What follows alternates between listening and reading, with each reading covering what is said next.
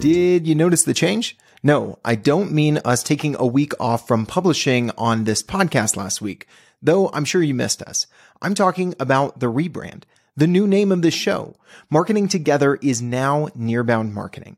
In case you missed all the buzz on LinkedIn, in Boston at HubSpot's Inbound conference where Reveal was shown some very nice love from the HubSpot partner folks, and anywhere else you hang out with fellow marketers, Partner Hacker, the team ultimately behind this show and others in this podcast network, has been renamed to Nearbound.com.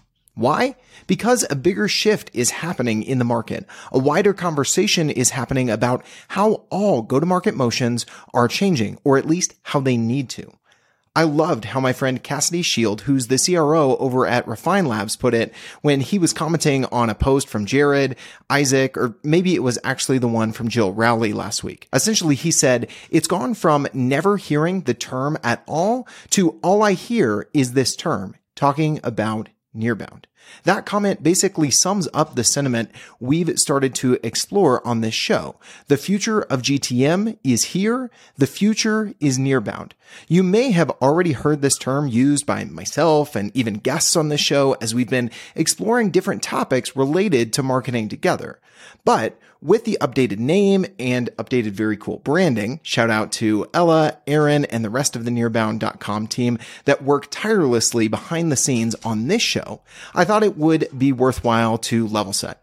Let's start with answering the basic question. What is Nearbound? Nearbound is the go-to-market strategy that taps into those buyers' trust at every stage of the journey. For intel, intros, and influence, those three I's are going to be very important and a common theme of this show going forward. Nearbound matters right now because buyer behavior matters.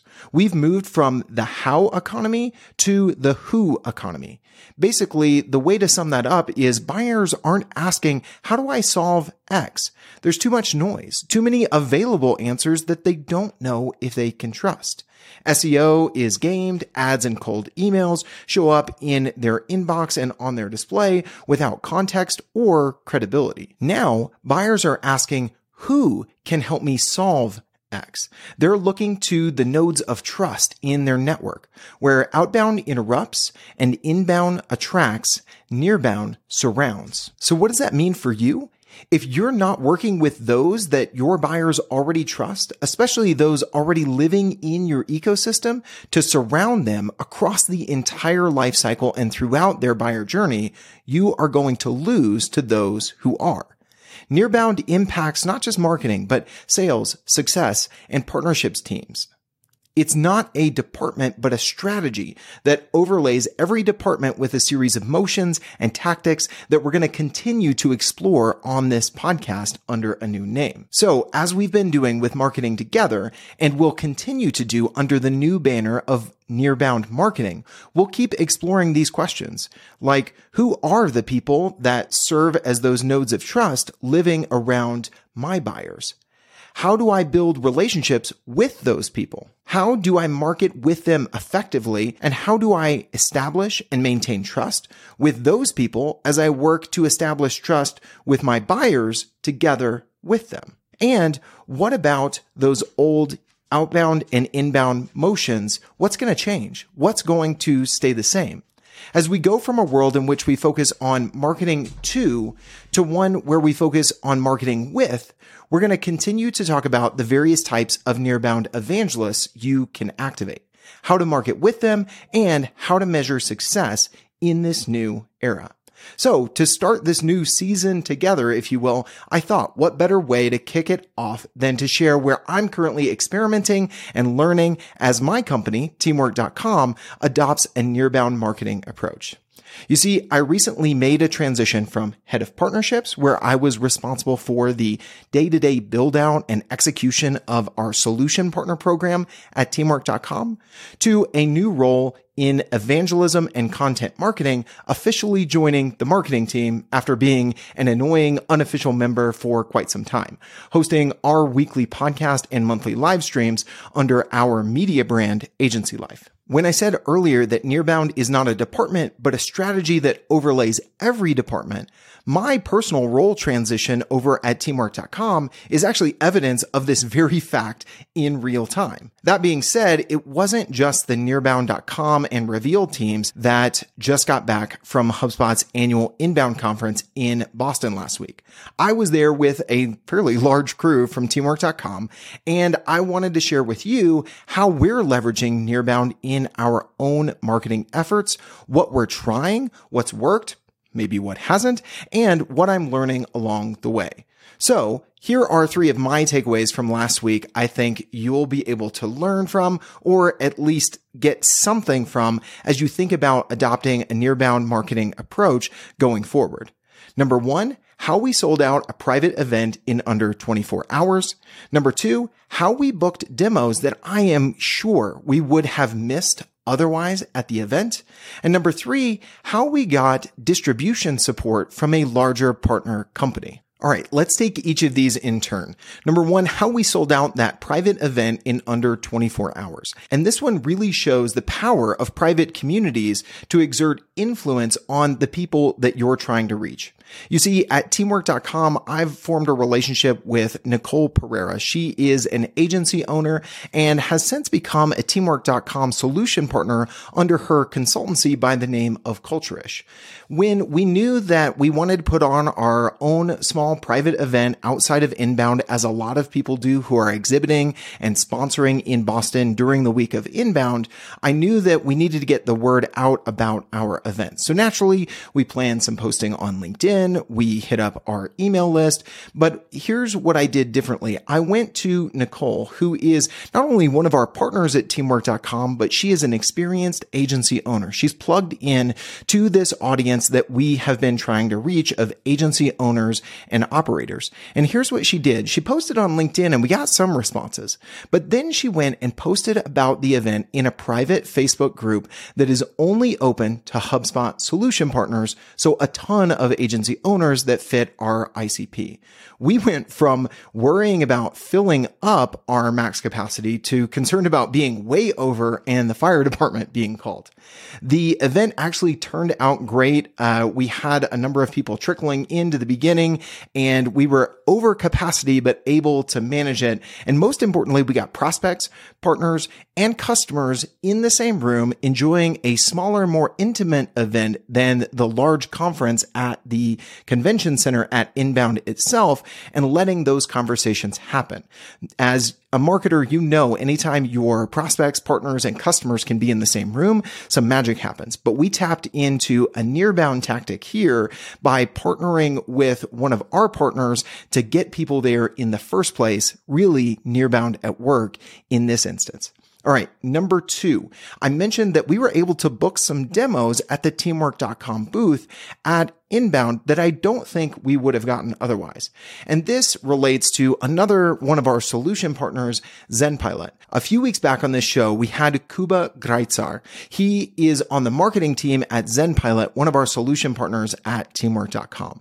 So between myself and a few other members of the team, as we were heading into Inbound, you're always thinking about, if we're spending a bunch of money on a booth, how are we going to get people there? Well, my thinking is oftentimes people are a little hesitant to come to a booth because they know it's staffed with salespeople who are going to give them a pitch. Maybe they're going to exchange some swag or a giveaway, but really the give to get is still that demo that is very biased based on a salesperson's commission check being tied to how that demo goes. Right? So we took 2 of our solution partners, one being ZenPilot, and said, why don't you guys take over our booth for a while? We'll create some graphics for you guys to share. You're bringing a big crew to Inbound. We'll let you, quote unquote, take over our booth for a teamwork partner takeover time. And you guys can promote that. And guess what? We had at least one prospect I remember very specifically.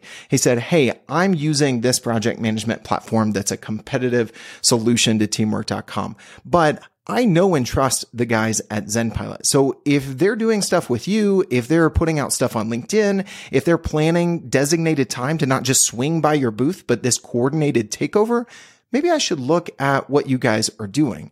So this agency owner, one, probably wouldn't have stopped by otherwise. And the conversations that happened since then, we didn't need to explain as much why he should give us his time and consideration. That bridge had already been crossed because he heard a message from someone he already knew and trusted. In this case, ZenPilot, our solution partner, was that node of trust that allowed us to change the buying process for this prospect considering Teamwork.com. All right. Number 3 is all about securing a commitment from a larger organization that we were already partnered with, but looking for more of a commitment to do some co-marketing together. And this one was really evidence to me that not all partnerships are created equal. You see, the Inbound conference that HubSpot puts on every year is great for us at Teamwork.com because our ICP very closely aligns with the HubSpot solution partner profile. A lot of agencies and professional service firms that are doing client work, which is really our niche. But there were a ton of app partners like Teamwork that had a heavy presence, not only at Partner Day on Tuesday, but exhibiting at booths and speaking and in Boston throughout the week at Inbound. And several of those are ones that at Teamwork.com, we definitely want to partner with some of those organizations so that we could talk about our Better Together story and our integrations to our mutual customer base, our mutual audience, or just add value to our mutual target audience by collaborating on content together. So at Teamwork, we're not a small company. We're between 300 and 400 people globally, but we're nowhere near the size of a HubSpot or some of the other larger app partners that were at Inbound.